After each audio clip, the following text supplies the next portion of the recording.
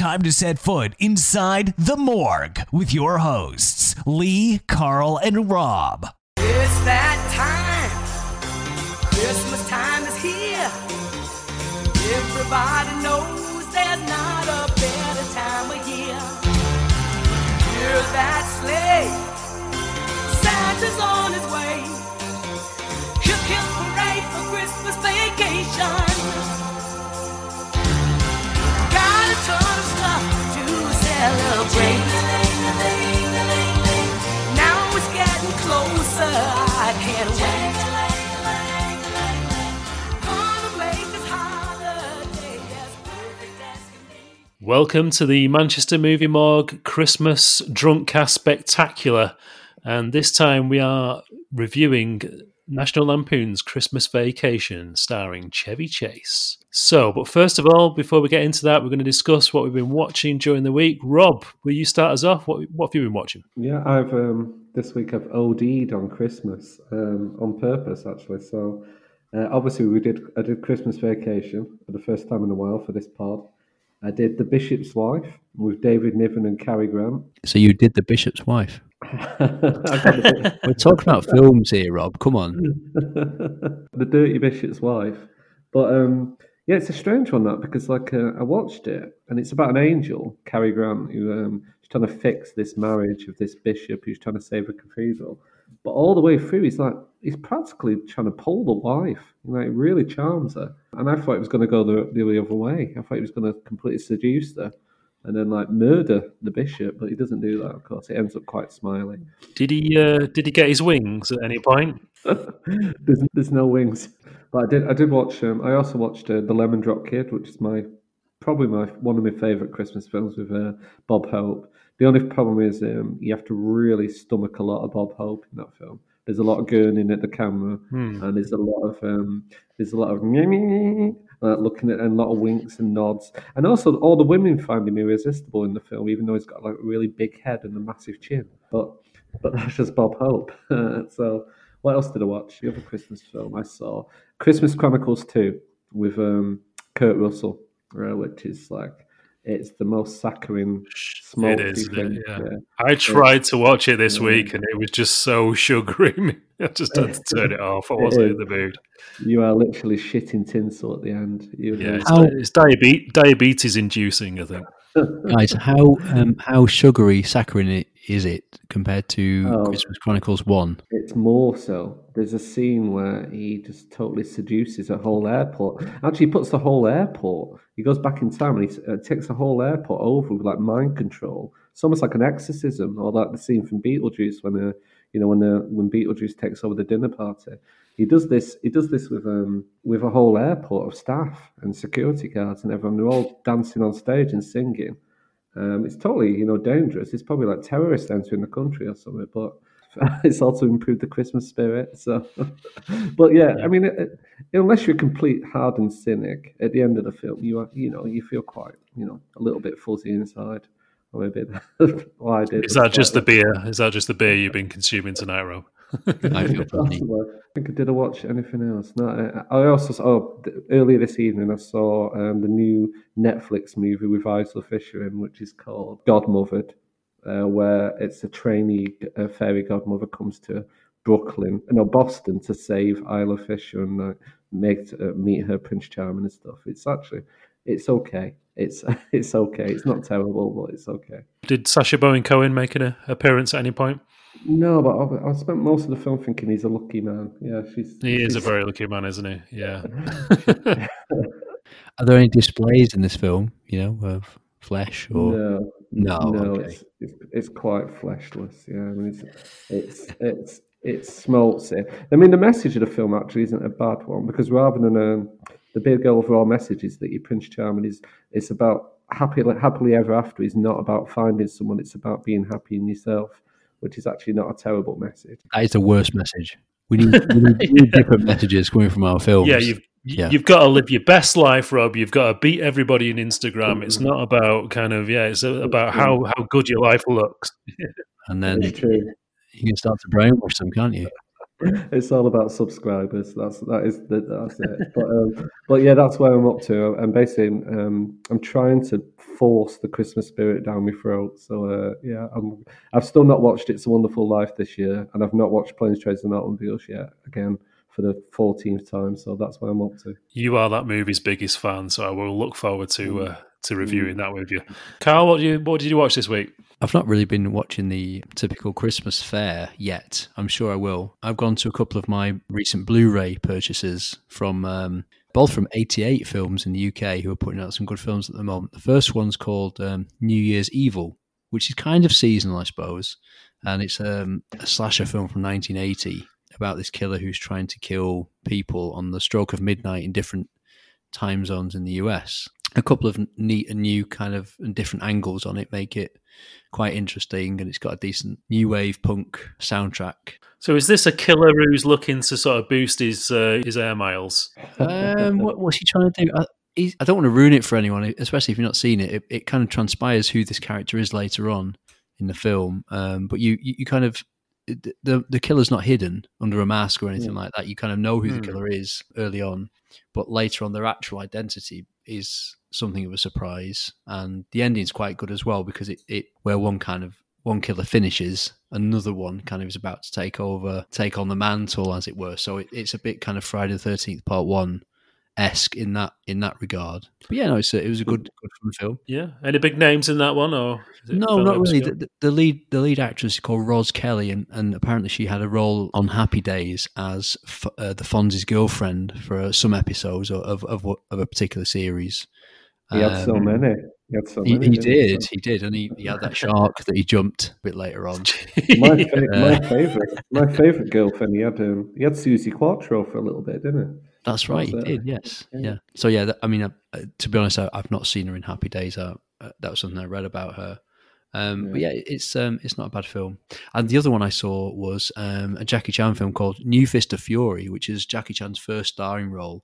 But it's kind of like what you call a Bruceploitation film as well, where it's kind of like it's a sequel to Bruce Lee's Fist of Fury. They kind of introduce Jackie Chan as try and make him to be kind of the new Bruce Lee. And of course, we know with the fullness of time that Jackie Chan's kind of like he's more comedic martial arts actor who kind of he's more in common with like Buster Keaton and Three Stooges probably than Bruce Lee.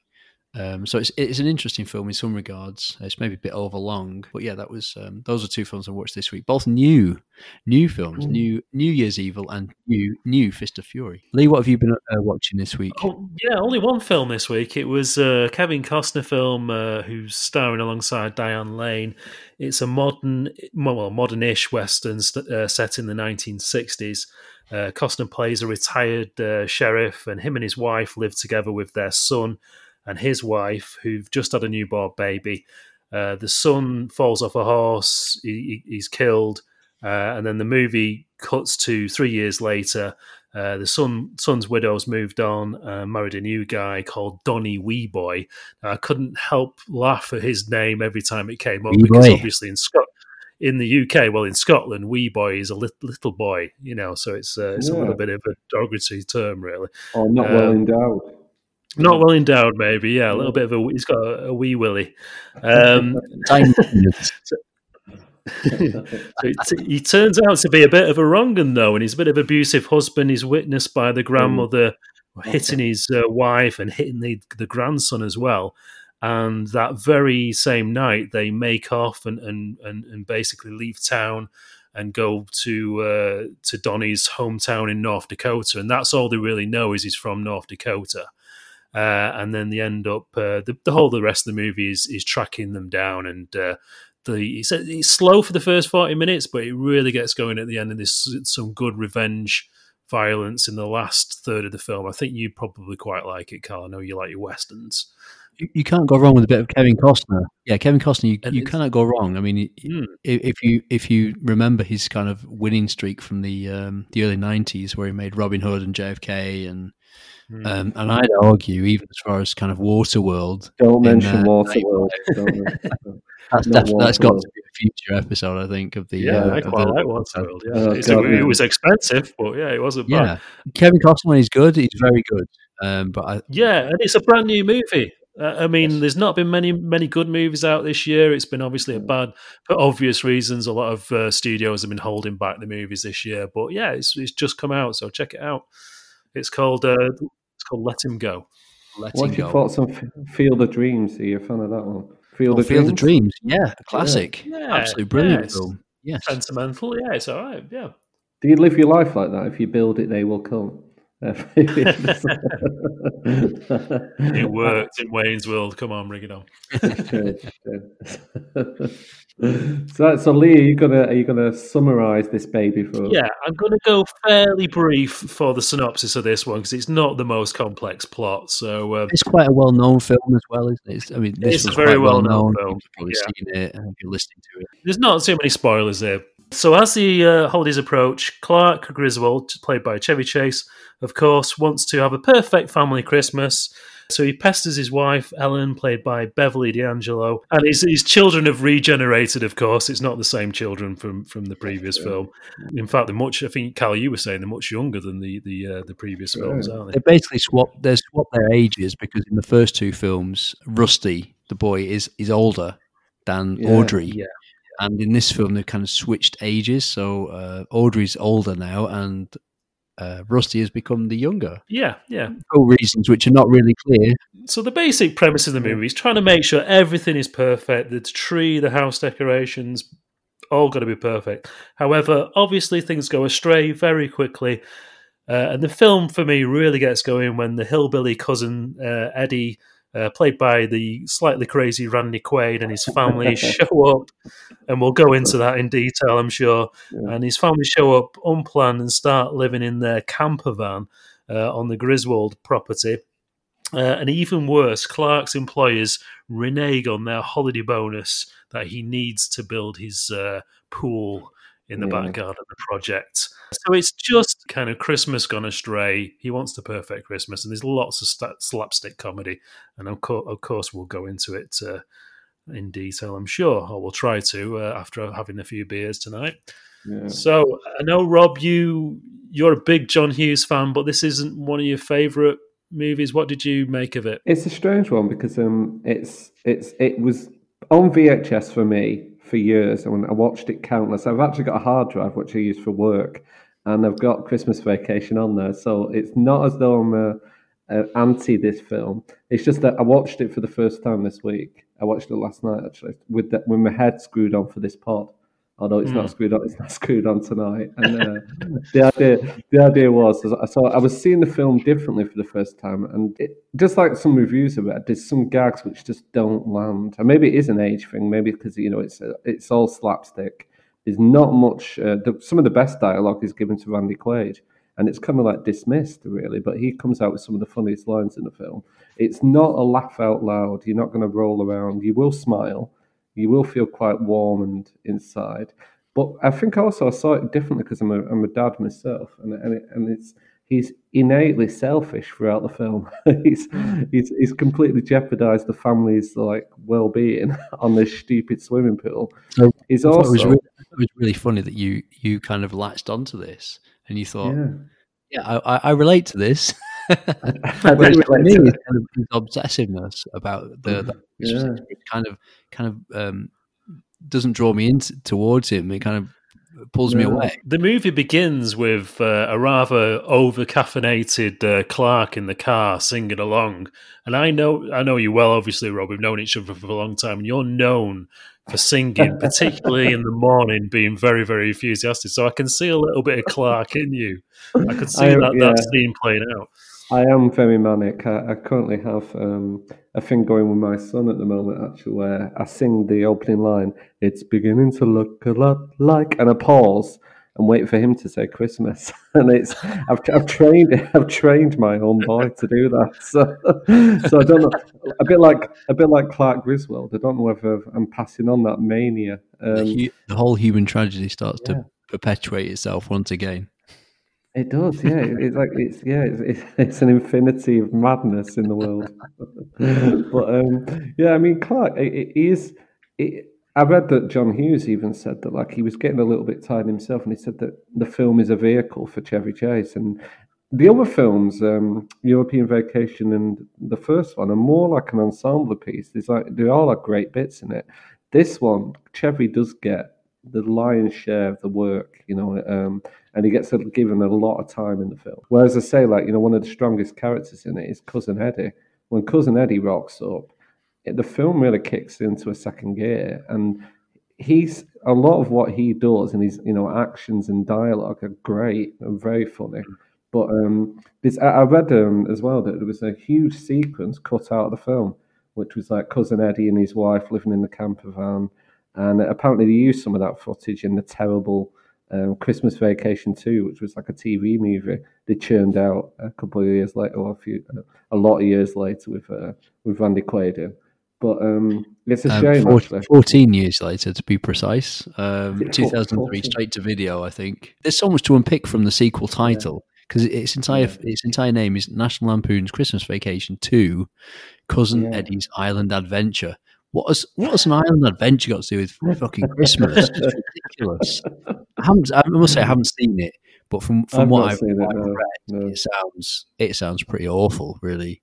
Payday for Randy Quaid, sure. Also, I think that all three of us were quite fair to films. We don't look at IMDb and see one out of 10 and think, oh, I'm never going to give that a go. We do give things a chance, but I read the premise for Christmas Vacation 2, and I really don't. It's going to take a lot for me to try that one out. I've never actually seen Vegas Vacation either. I'm going to watch it tonight. I think I'm going to watch Christmas Vacation 2 tonight. Are you going to go for it? Yeah. I'll tell you what. If you cover Christmas Vacation 2, I'll take Vegas Vacation because I've not seen that all the way through either. But from what I've heard, it's not good, and it was a contractual obligation that Chevy Chase had to fulfill with Warner Brothers. Oh, was it? Yeah. So it's Chevy in Vegas Vacation. He's in that. He is. Yeah, it's about 1997. Funnily enough, it doesn't have the affiliation of National Lampoon, so it's just Vegas Vacation. But it is the fourth kind of official entry in the series, and did come before Christmas Vacation 2, confusingly titled. I mean, I go for quite a lot of the obscure. I tried to watch the Star Wars Holiday Special recently. And and it's on YouTube if anyone's interested. And I couldn't even make 5 minutes through it. The moment you would get introduced to Chewbacca and his weird, messed up puppet family, I had to turn it up. So it's no wonder that Chewbacca flies around the fucking galaxy everywhere, doing different things. It's like he'd rather do anything apart from be at home with his fucking family. Yeah, I mean, going back to this, straight from the off, obviously because I'm a massive John Hughes fan, I recognise all the Hughes gags and nods to all his other films. He doesn't change much as a director or a writer. He's got his little gag references and his slapstick and his visual humour and his punchlines cut to another scene where the joke's finished. Because I read that somebody said that, I think it's Roger Ebert said on this film, that all the gags don't hit, and I wouldn't say that completely. Yeah, that's pretty harsh. I think most people love Christmas Vacation because it reminds them of, it's kind of like it's Clark's aspiring for the perfect Christmas, but all those Christmas cheesy images are there, like all the family gathered around the table. And if you want all your family around the table, it's going to be chaotic. It's not going to be pleasant. It's going to be argumentative. It's going to be difficult, and that's true. That's one thing I think this film captures really well. Is just I wouldn't say the misery, but sometimes when you've got all your family around at your house, or you're around someone else's house, the pressure, getting on each other's nerves, and it's a real thing. And I think this film does capture that really, really well. There's two ways of viewing it. When you were a kid, when you were viewing this film, you would have related to sort of Rusty character, wouldn't you, really? Being a bit embarrassed by your dad, and now as an adult, you've put on several Christmases, how stressful it is, so you relate to the Chevy, to Clark character, don't you? I totally identify with this idea of the image, and you have to get past the idea of a perfect, because I tried hanging lights outside my house, because I'm a coward, I couldn't go up to the top floor. So my house is like almost like a topless lady. It's she's wearing a skirt, but I couldn't put a blouse on because I couldn't get up the ladder because I was too nervous of falling. All you need is a staple gun, simple ladder, and a tree behind you to catch you when you fall, Rob. You'll be fine. Don't worry. That's what Clark has, doesn't he? And If you're going to take anything away from National Lampoon's Christmas Vacation, that would be the lesson, I think. Yeah, Definitely. Lee, you've crystallised it perfectly there. There's this. I think one of the criticisms maybe is that there's characters introduced where they don't get taken further. But you can't see this film in a really detailed sense. It's a light fare. It's a perfect film to sit back with a mince pie and then wrap your Christmas presents and it's on in the background. You wouldn't turn this film off if it came on. You'd sit and enjoy it. Certainly not, but you do wonder why actors the caliber of E.G. Marshall and Diane Lane, who cast as the grandparents of Clark and Clark and Ella. Yeah, I did wonder if perhaps these actors had some other scenes because they're brought in, they're billed in the credits, and they don't really have much to do. It's just they arrive. And they're kind of in the background, or they're sitting on chairs, or they maybe make a little tiny comment at dinner. And the best material is given to the Dottie aunt and uncle who turn up. Ellen's Dottie aunt and uncle, who are quite well-known actors as well. The Dottie aunt, the uncle's wearing a wig and he's quite offensive, and he smokes a stogie. Yeah, the old aunt as well, who basically wrapped the cat in present, wrapped up jelly. And she also, I read about her, she was the voice of Betty Boop. And because I read that before I watched the film, I couldn't get Betty Boop out of my head every time she spoke. Yeah, that's true. She's Mae Questel, I think she was called. And even in her kind of advanced years as she is in the film, if you kind of don't look at her and listen, it's very much Betty Boop's voice, isn't it? Oh, it is. Is that, oh, boop, boop, boop, boop. But that doesn't sound like that, by the way. Just like it. Just like that. But it's she's here in the room with us. I know, it's just she's there. But also they stumbled. I mean, it's very early days. You've got Julia Louis-Dreyfus who's playing like a yuppie next door with her partner, and they're like really complete polar opposites to the Griswold family. Makes you wonder why these yuppies are living in this very suburban residential estate with families. Yeah, especially without children. Surely they'd be living in the heart of Chicago, wouldn't they? And she's not even the only Seinfeld cast member, is she? Because it's got Costanza's dad in it, George Costanza, Frank Costanza. Oh, which bit's he in? Who plays Clark's dad? Oh, yeah, you're right. I think he was the original. Yeah, the original Frank. Oh, he was the original one before they replaced him with Ben Stiller's dad. That's it. Yeah, it's it's weird, those scenes, isn't it? Because straight from the off, we get introduced the tension between the neighbours because Clark's got this massive tree and then the snobby neighbour shouts over Clark, "Where are you going to stick that tree?" And he shouts back, "Bend over and I'll show you." And he goes, "You've got a lot of nerve, Griswold, speaking to me like that." And he says, "I wasn't speaking to you." So he says, speaking to Julia Louis-Dreyfus. But we didn't really build on it, did it? There's a few little slapstick moments, like is that Clark hanging off the roof and an icicle defies gravity. As Lee was mentioning earlier, actually, he said before we started recording this, Lee said that the icicle, even though the drain pipe is hanging down, the icicle managed to fly. It's rocket propelled, isn't it? Yeah, it's absolutely lethal.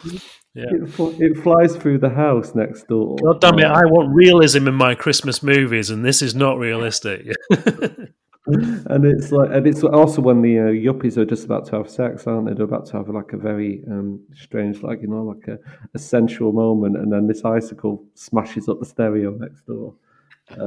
But they don't go anywhere. I think there's a version of this film which is missing.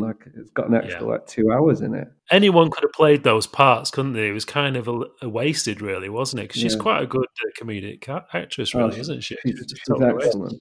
Yeah, I think it was a bit of a waste because they kind of just heap these negative kind of situations on the yuppie couple, and there's no real kind of justification for it. Although they seem slightly, yuppie-ish and maybe a little bit unpleasant. It's almost kind of mean-spirited, all the things that happen to them. We don't really get the kind of context for it. I would have loved a cutscene at the end of the movie where they've been like arrested or something by mistake by that SWAT team, or some kind of shenanigans has gone on at the end. Yeah, why didn't that happen? Yeah, Also, it's weird because usually a director progresses with time, and as a writer as well, you get better over time. But like, because if you think about, Hughes often has two characters who really loathe each other, but then there's like a conflict and then a kind of mutual respect. Which, like, if you think about Great Outdoors with Dan Aykroyd and who else is in that? John Candy. And then you think about Planes, Trains and Automobiles with Steve Martin and John Candy. In this one, you've got Clark and you've got the cousin Eddie. And it's just basically one way, isn't it? It's like Clark just lays into Eddie over and over. He talks about it like between gritted teeth. He says, "Is it okay? I get you another drink, Eddie. Is it okay if I drive you out into the middle of the desert and shoot you and leave you for dead?" And it's like there's not one. Eddie's so oblivious, isn't he? He doesn't even come round to it, which is kind of a disappointment. I think it'd be really nice actually if Eddie really just like stood up for himself once, and just like really came back at Clark.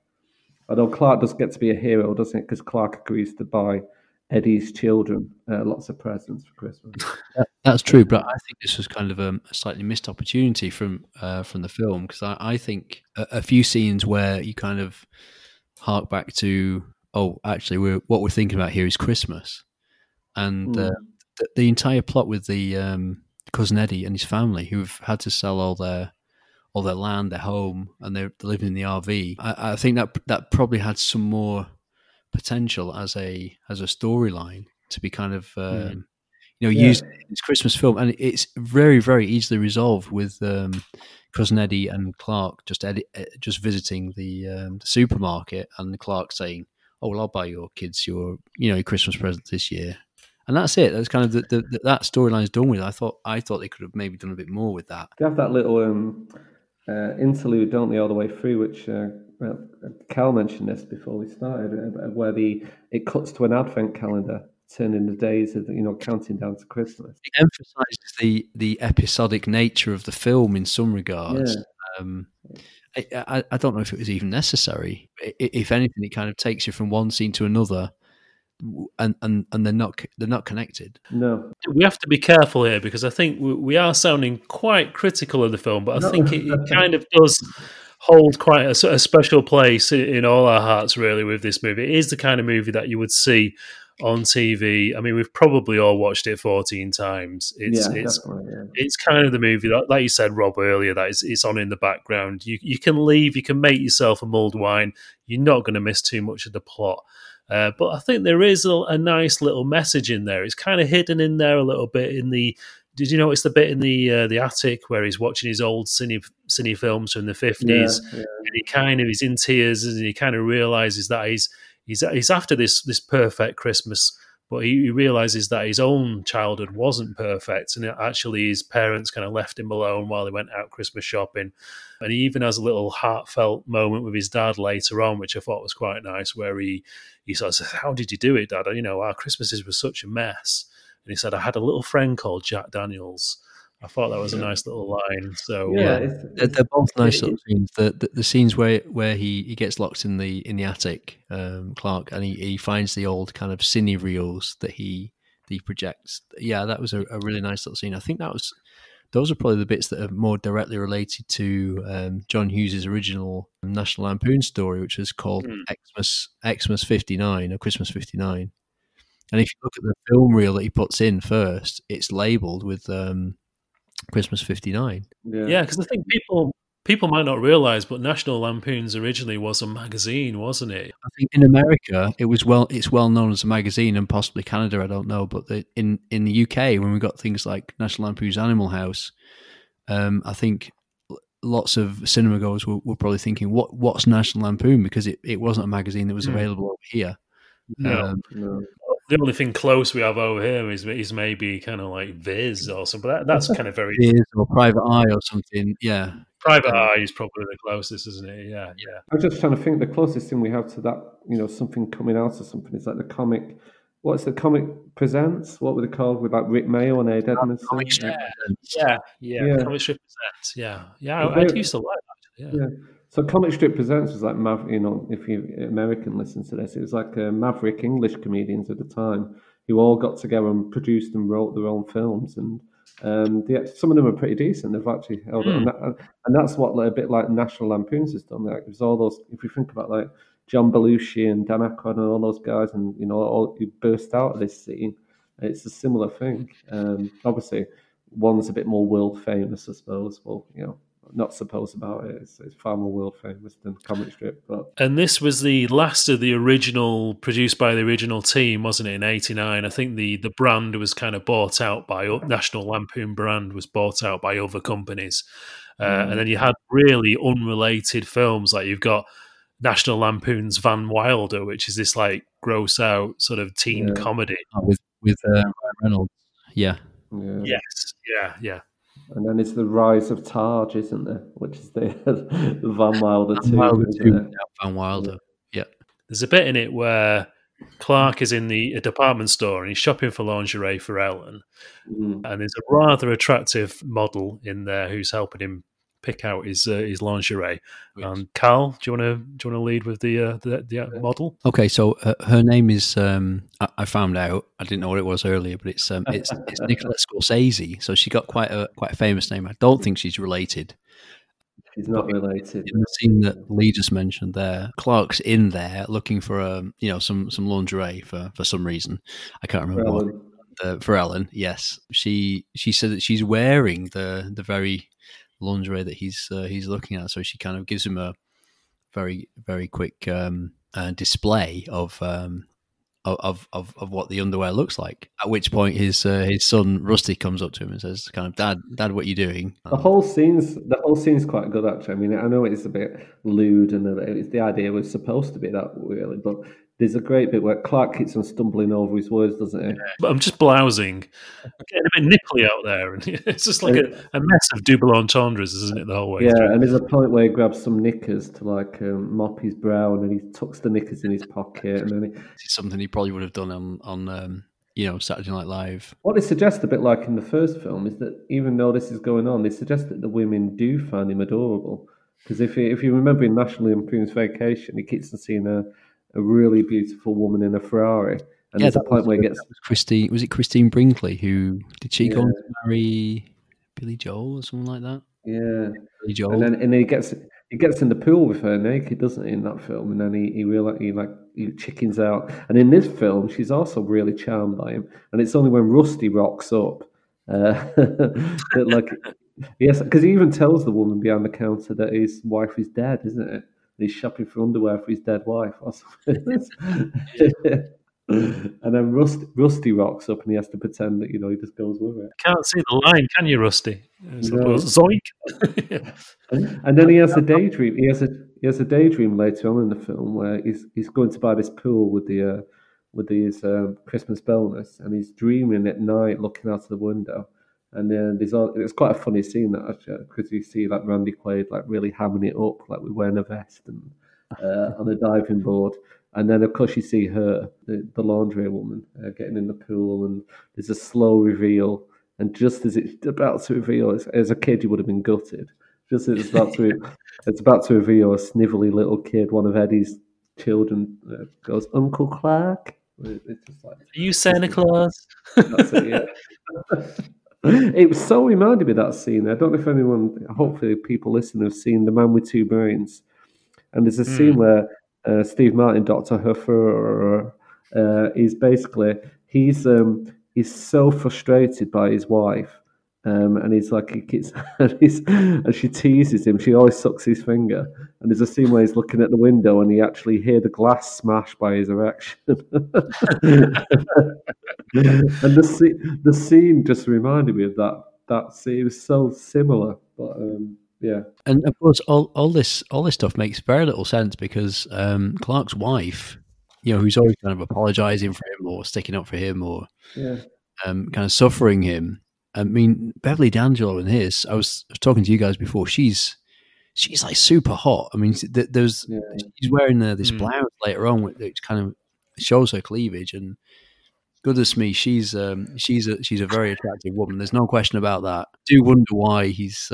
Nicolette Scorsese is very attractive too. But isn't that the message that maybe that's the message which he has all the time, that even though you can be the family man and have everything in place that many people dream of, you always. I mean, Clark's aspirational, isn't he? He's got this beautiful house and a great family, and he's got what most people would kill for, and he's always daydreaming, isn't he? He wants to spend his Christmas bonus on a swimming pool.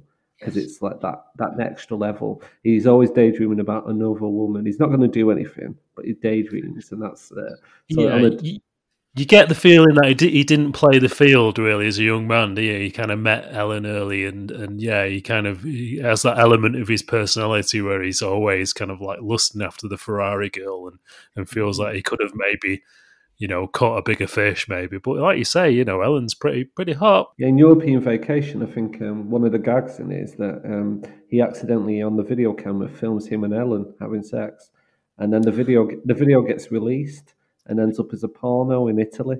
Yeah, I think it's just her in the shower actually. Although I don't think in the second one I don't think you see anything of her. But in the first one, there's another shower scene which she kind of has to endure, and I think she does kind of show herself off in that film, in the first one. So if you're a Beverly D'Angelo fan, the first one's a one to watch. I was going to say Beverly D'Angelo actually ended up. I think she's now married to Al Pacino and has been for a number of years. So is she? Wow.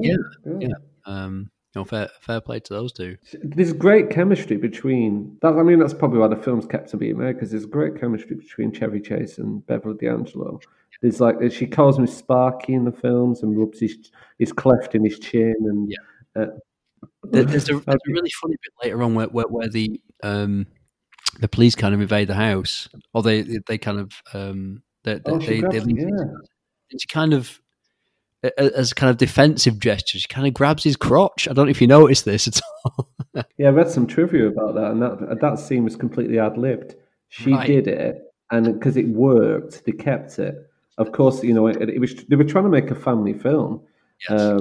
Obviously, there's an F-bomb in the film as well, which we'll mention in a bit, but when Clark's having a rant. But they were trying to make it a family film, and you have to go back to the 80s, late 80s, that you could get away with a lot more in a family film.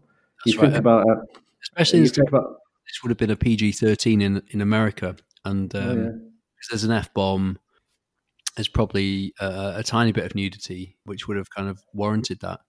But in the UK, this film had to be cut slightly because they wanted a PG certificate. So I think they lost the F-bomb, and also because Warner UK, I've got a bone to pick with Warner Brothers in the UK, because I remember seeing an advert for this in the paper. They released it in January of 1990 in the UK, and I remember seeing an advert for a film called National Lampoon's Winter Holiday, and I looked at it and I thought, I have no interest in going and watching that, so I'm not going to see that.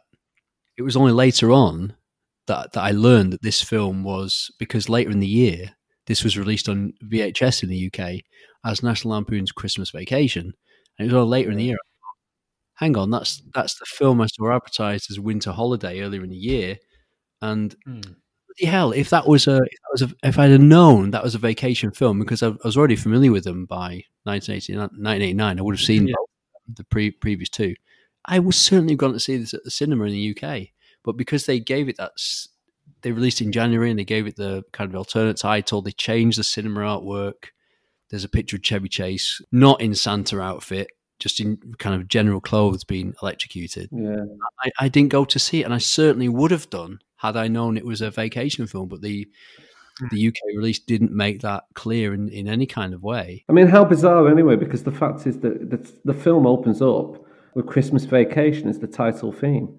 I mean, it's a great Christmas song. I love it, yeah. Yeah, they open it with that, and they close the film with that. It doesn't go, this is Winter Holiday. It doesn't go like that. Because it keeps on saying Christmas Vacation. It's such a good song as well. A duller title than Winter Holiday. What about Winter Madness or something like that? But Winter Holiday is just the unless they were being woke before the time, because now it's kind of, you can't really call things Christmas, can you? It's got to be It's got to be winter. It's a winter holiday. The only reason they didn't call it Christmas was they released it at the first week of January, and they thought, oh, okay, we'll make some extra cinema business. But we can't call it Christmas now because Christmas has been and gone. So winter holiday. I would definitely say John Hughes films are not woke. I'd also say that John Hughes films... I was thinking about this earlier because I do like John Hughes films, but he doesn't cast black characters, does he? He doesn't, in this age of Black Lives Matter and everything, I honestly cannot think of any major roles, actually. I have to say, you mentioned this, earlier. I it's not something that's occurred to me before, and you're absolutely right. I mean, I'm trying to think of John Hughes films I've seen. He avoids it. He also avoids. He doesn't mind Jewish characters. But he avoids certain things. He has innocent. Well, and there's never innocent, is there? But in his early films, he has the slightly gentle racism. He has a Chinese character, and every time this Chinese character appears in 16 Candles, they play like whenever he appears, and there's none of that in this film, in Christmas Vacation, but there are, there are certain things about him. As much as I like John Hughes, and there's like a cozy nostalgia to John Hughes, there's certain things he avoided doing. So, Rob, is this a John Hughes thing, or is this a movies of the 80s and 90s thing? It could be both, couldn't it? And therefore, maybe I'm only more self-aware now because, of course, it's such a, the whole, we're a bit more, aware now with everything taking place with Black Lives Matter and everything. Maybe that's why I started noticing it in 80s films. But one of the things I noticed in 80s films as well, like I mentioned earlier, is how much you could get away with. I made the mistake of, like in this film, if I was sitting down with my boy who's only 6, I was sitting down with him and there's that scene with the woman and the sexual scene in the department store, and then there's the F-bomb, it'd be awkward. It's a bit like if you think about a family film like Goonies. I remember once making a mistake of putting Arm in front of children, and I think in the first few minutes it's got some bullying, where they bully Chunk, and then after the bullying, they use like piss and shit, and there's a bit where they snap a penis off a statue. I think this is all like in the first 15 minutes of the film. So that's right. Rob, you're right about that because I watched. I let my children watch Spaceballs recently, and the UK version must have had one F-bomb cut out of it for years. But I was not aware of this, and we watched a version on, I don't know if it was Prime or some other streaming service. And I let them watch it, thinking, "Oh, it's a PG film." Anyway, later on in the film, Rick Moranis, who plays Dark Helmet, comes out with what did he say? Something like, "Fuck, even in the future, nothing works." Yeah. Obviously, delivered much better than that. I think we don't realise what a conservative country we live in, because for years porn, it was banned, wasn't it? I mean, it's kind of still technically is, isn't it, in the UK? It's not really allowed in the UK, but we do live in such a conservative land, don't we? I think there was it David Cameron was trying to get a law passed where it would block all porn on UK internet or something, Yeah, that's right. But then what would the Tory MPs do during the day? Exactly. They're probably the biggest users of the dirty bastards. Wasn't the law that he was the only person allowed to receive porn in the country and everyone else was blocked? Well, there's a well-known story with him and a pig, but I won't get into that now. No, yeah. It was not PG. Pigatio. I've gone political. This is the first. Oh dear. Actually, we've mentioned we've skirted around the F-bomb a few times. Should we talk about that scene? Because I'll come up with my geeky facts I've read about it. There's a great scene where Clark realizes he's not going to get his Christmas bonus. He's just, instead of the bonus, he gets Jelly of the Month Club. Jelly of the Month Club voucher. And he's got all his family gathered around him, and he's been building it up how much he's going to get his bonus, and it doesn't work out for him. And he has this massive rant. And if you watch the rant, it's only after I read this fact I watched the rant differently, because apparently Chevy couldn't remember his lines. So he had all the cast, Beverly Angela said this in an interview, all the cast had to hold up these boards with his lines on, and he didn't read them in order. So if you watch his rant, it's quite a good rant, and it's quite funny, and that's why the F word comes in and stuff. He basically just like his eyes are flicking left to right as he's reading these boards, and he's shouting different insults about his cheap boss. It's a great scene. Where do you think you're going? Nobody's leaving. Nobody's walking out on this fun, old-fashioned family Christmas. No, we're all in this together. This is a full-blown 4-alarm holiday emergency here. We're gonna press on, and we're gonna have the happiest Christmas since Bing Crosby tap danced with Danny fucking Kaye. And when Santa squeezes his fat white ass down that chimney tonight, he's gonna find the jolliest bunch of assholes this side of the nut house. Hey, if any of you are looking for any last-minute gift ideas for me, I have one. I like Frank Shirley, my boss, right here tonight. I want him brought from his happy holiday slumber over there on Melody Lane with all the other rich people, and I want him brought right here with a big ribbon on his head. And I want to look him straight in the eye, and I want to tell him what a cheap, lying, no-good, rotten, four-flushing, low-life, snake-licking, dirt-eating, inbred, overstuffed, ignorant, blood-sucking, dog-kissing, brainless, dickless, hopeless, heartless, fat-ass, bug-eyed, stiff-legged, spotty-lipped, worm-headed sack of monkey shit he is. Hallelujah! Holy shit! Where's the Tylenol? Clark at his manic best. I think that him and Randy Quaid, you know, when they go off, is probably my favourite points of the movie, really. But yeah, to be honest, that F-bomb surprised me because I think I've always kind of watched it on TV, and we always get lame censored version, don't we? So I don't think I've ever really watched it on proper on DVD, really. So yeah, unless you see the full version, you don't know. So for years we were thinking that Chevy Chase had said, dancing to Danny Dancing Kaye. They were fucking with dancing, and he's not new to this, is he? I mean, John Hughes is not new to this. Anyone who's seen Planes, Trains and Automobiles knows the car rental scene where Steve Martin swears. He says the F word about 20 times in a row, and it's a great scene. But the version that we had on British TV, it's really weird. All they did for the F words is just silence them out. I think if you look at YouTube, there's a version that is that they use for American TV as well, which is the same scene but without the F words, and it just has none of the impact. It's really strange. Yeah, so it's in John Hughes. He likes to do this, and this is a family film. He knew he was making a family film. But maybe the rules were that loose. Maybe he thought, I'll put the F word in. Or maybe Chevy Chase put the F word in, and then they just, thinking it would be cut anyway. But it wasn't cut. I'm surprised there was no weed where somebody kind of smokes a joint and starts punching the air and getting really...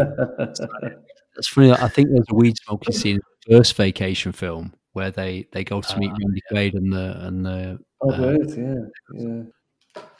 But like you said, the best moments with Chevy as an actor, if anyone's seen like Fletch and things, is when he does manic.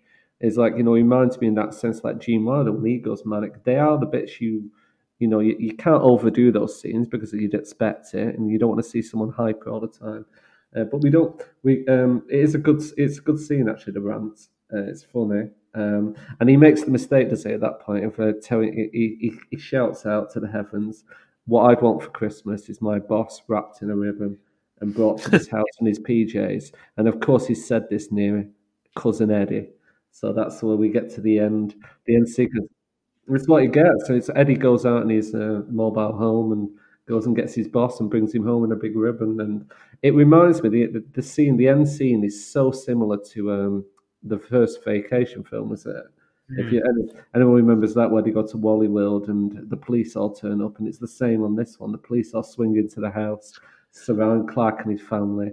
His boss has a very sudden Scrooge moment. He doesn't need to be visited by the ghost of Christmas past, does he? He just needs one impassioned speech by Clark, really, about being dicked over on his bonus, and he's completely changed of heart.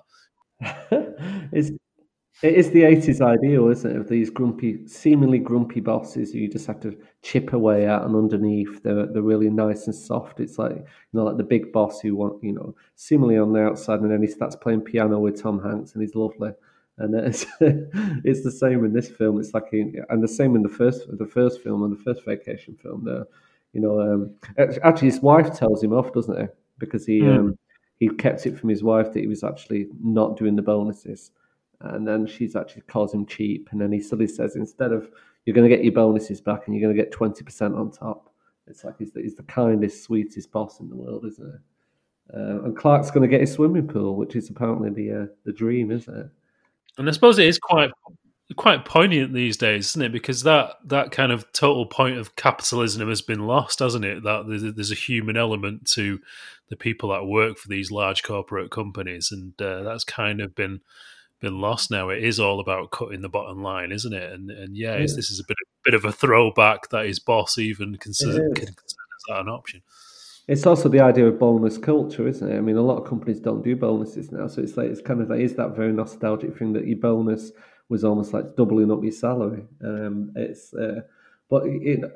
know we've mentioned some of the shortcomings of the film, but going on the strengths of the film are that if you like Chevy Chase, you're going to love this film, and if you saw this film when you were a kid, it's hard not to like it. I mean, I still enjoy it. I still put the film on occasionally, and if it was definitely on in the background, I'd sit and watch it again and again. It's. I was going to say we have one last crazy scene, don't we? Which is possibly the most bizarre scene of the movie, and it was set up. It was telegraphed very early on, wasn't it? With the I'm filling up the shitter, I'm emptying out the shitter, wasn't it? Earlier on, and Clark's like, "Oh, that's going to cause an explosion later on in the movie because, the gas that gas shouldn't be put straight into the sewer like that. That's going to cause an explosion at some point in the movie." And indeed, we get one, don't we, from Lewis's his uncle Lewis Stogie. Stogie, that errant Stogie gets into trouble again, and we get a complete nuclear explosion outside the Griswold house. And it makes the Clark's over-the-top reindeer and Santa display outside take off, and it flies across the moon almost like something out of E.T., doesn't it? It gives Cousin Eddie's children the chance to see kind of reindeer flying through the sky because they were told earlier in the film that Santa Claus wasn't going to come this year.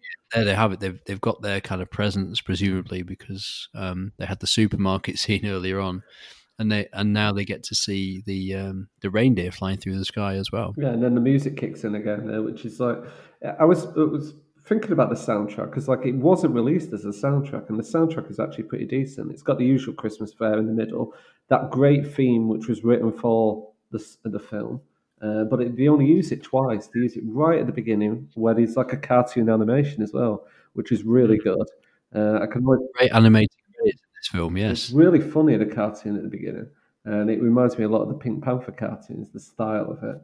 And then is there a cartoon? I don't think there is a cartoon at the end. No, not the end. No, it's just but the music just kicks in again, doesn't it? And that's your law. It ends with Clark saying, "I did it," and then it just cuts to the end. Yeah, I was expecting.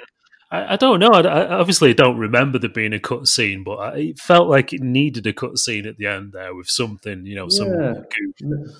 I'd like to. I think the family should together. Why? The ending kind of makes it seem like it's all about Clark and his kind of obsessive pursuit of the perfect Christmas, but really it should have been. I think the family should have got together. Yeah, he was stood on his own, wasn't he? I thought that was a bit weird, wasn't it? It was just kind of a moment of self gratification. Yeah, when he could have been stood. But then you've got to wonder how much influence Chevy Chase wielded during the production of this, because a lot of it seems to be kind of based around his character as opposed to the... There is a troubled past, isn't there, with the film? I mean, originally Chris Columbus was supposed to direct it, and he walked off set, even though Chris Columbus at the time was on his uppers. He was quite poor and he was struggling, and he basically needed this film to pull him and pulling himself out of this, and he couldn't stop. His story, Chevy Chase was such an a-hole. Treated him so badly. He literally said he treated him like dirt.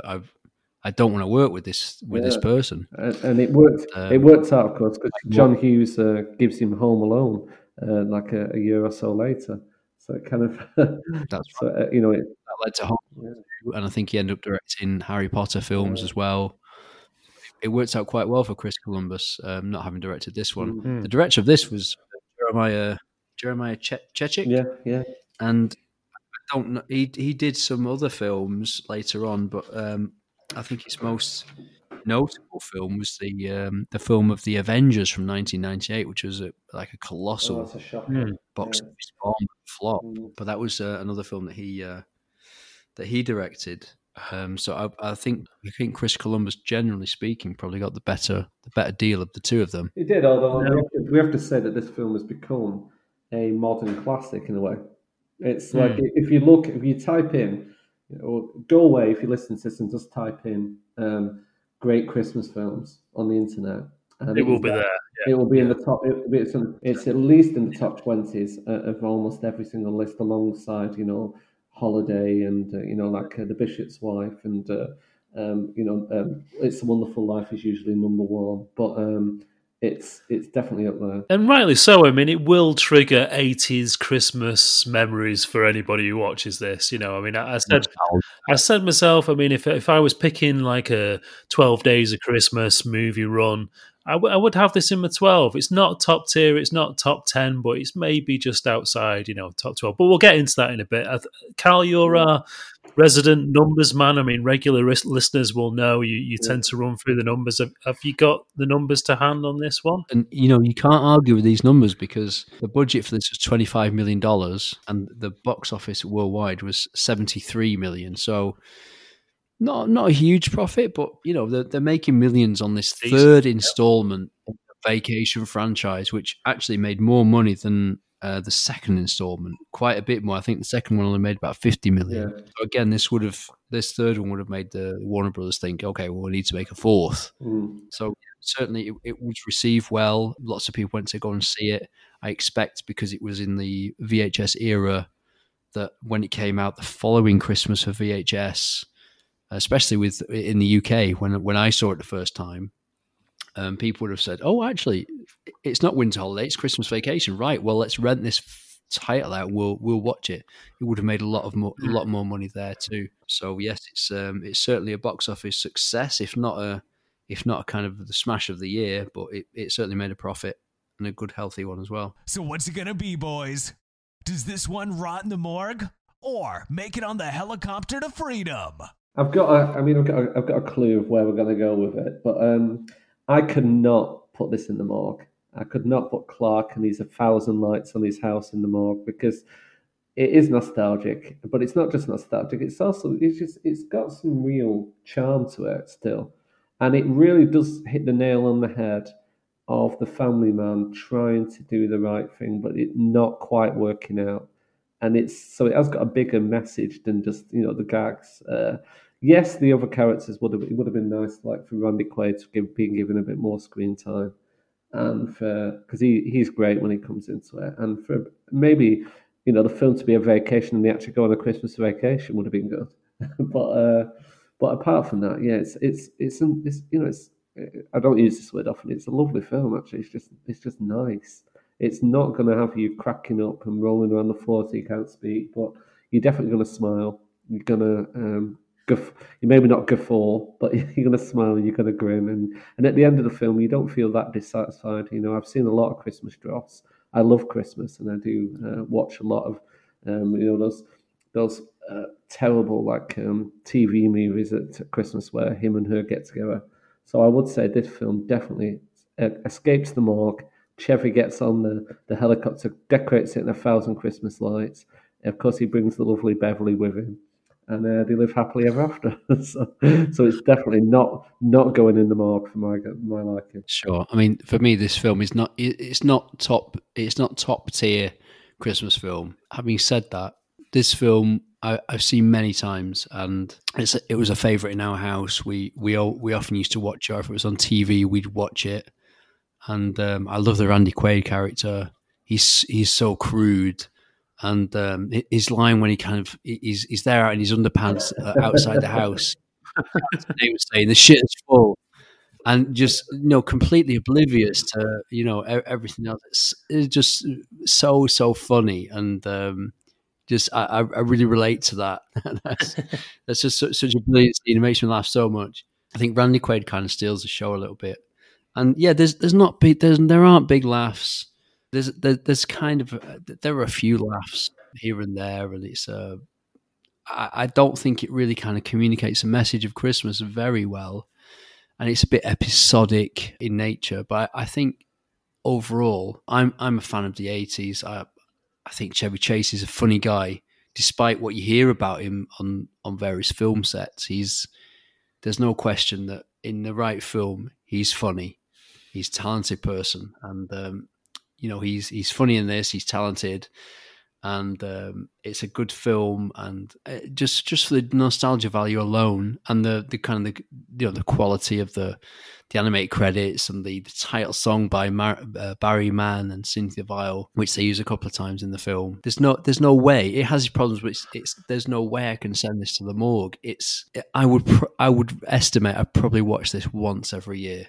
Easily. Yeah. For me, I can't send it to the morgue. It's not the best Christmas film, but it has certain qualities, and it's a perennial for me. So that I can't send it to the morgue. No chance. I don't know if I'd send it on a helicopter to freedom, but it just has to kind of exist. It has to be there, around in its fully uncut 12 rated version with the F-bomb. Yeah. No way. It needs to stay out of the morgue and exist. I don't think the zombies would want to go near Clark's house anyway. It'd be too bright for them. It would dazzle them. They wouldn't want to go.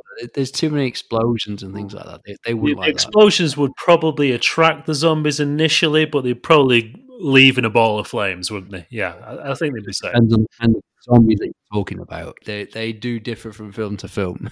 Yes, that's true. That's very true. So Lee, are you slamming it in the morgue, Lee? Well, it's not the deciding vote, but for me, yeah, it does have a special place. I was the one who suggested it. After all, I think it is one that's on the regular rotation in our house every Christmas. I think I like it because you can relate to it. I think everybody's had a Christmas gaff. Obviously, as a child, you relate to Rusty being embarrassed by his embarrassing dad.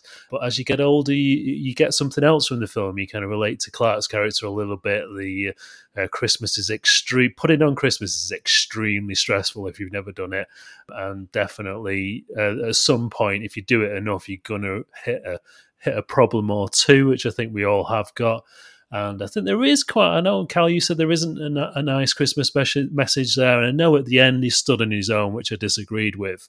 But I think there is a kind of nice message in a way. And it's extremely poignant at this time of year. And particularly what's gone on this year is many people are not going to see their loved ones this year. A lot of people are making the smart decision of not seeing the loved ones, obviously because of COVID. And obviously it's important. The greatest thing of Christmas is seeing your family, spending time with your loved ones. And I think that message is there in bits during the movie, although Chevy Chase's ego gets in the way a little bit. But there is plenty of comedy all the way through. Randy Quaid, his box office. If you haven't seen his Trump video where he with the crazy lights, he's like, "Fox News, they killed the golden goose." If you've not seen that, check it out. It's box office. Yeah, it's amazing. And there's a lot. There's stuff that you just don't get in modern movies that I always have time for. You don't get the kind of moment where he looks to his son and he's you don't see the line, Randy, do you? You just don't get that in modern movies now. So nostalgia by the bucket load. It's not the greatest movie of all time. It's not a top tier. It's not even the best John Hughes's Christmas movie, is it? It's not the best vacation movie. It's not either. the best vacation movie. I mean, some would say it's the second best, maybe the third best. Who knows? But on a 12 Days of Christmas, it's been in my rotation of probably the top 12 Christmas movies of all time, and it's going to cut a long story short, it's going to be flying on the sleigh to freedom. It's going to be exploded across the moon, with Santa and his reindeer and everybody hanging onto the back of it. It's exploding across the sky to freedom, and there's no zombies in sight. Zombies shut down for Christmas. So yeah, all good. We've got 3 freedom votes for this movie. Yeah, so it's another one which escapes the morgue, so it doesn't have to rot behind in the land of pay dirt. Yeah. So, yeah, I mean, I just want to also say, like, we've not said it to everyone, but thank you for everyone who is listening. So it's Merry Christmas to everyone from all of us. This one's about. Yes, Jesus greetings to all, and whichever kind of background you're from, or however you're celebrating this time of year, make sure that you're having a good time and being respectful to everybody and keeping safe. Yeah, definitely. Look after each other, have a few beers, try and relax, and it'll be better next year. So keep safe. Okay. Bye-bye. Okay. Bye-bye. See you all. Bye. Merry Christmas.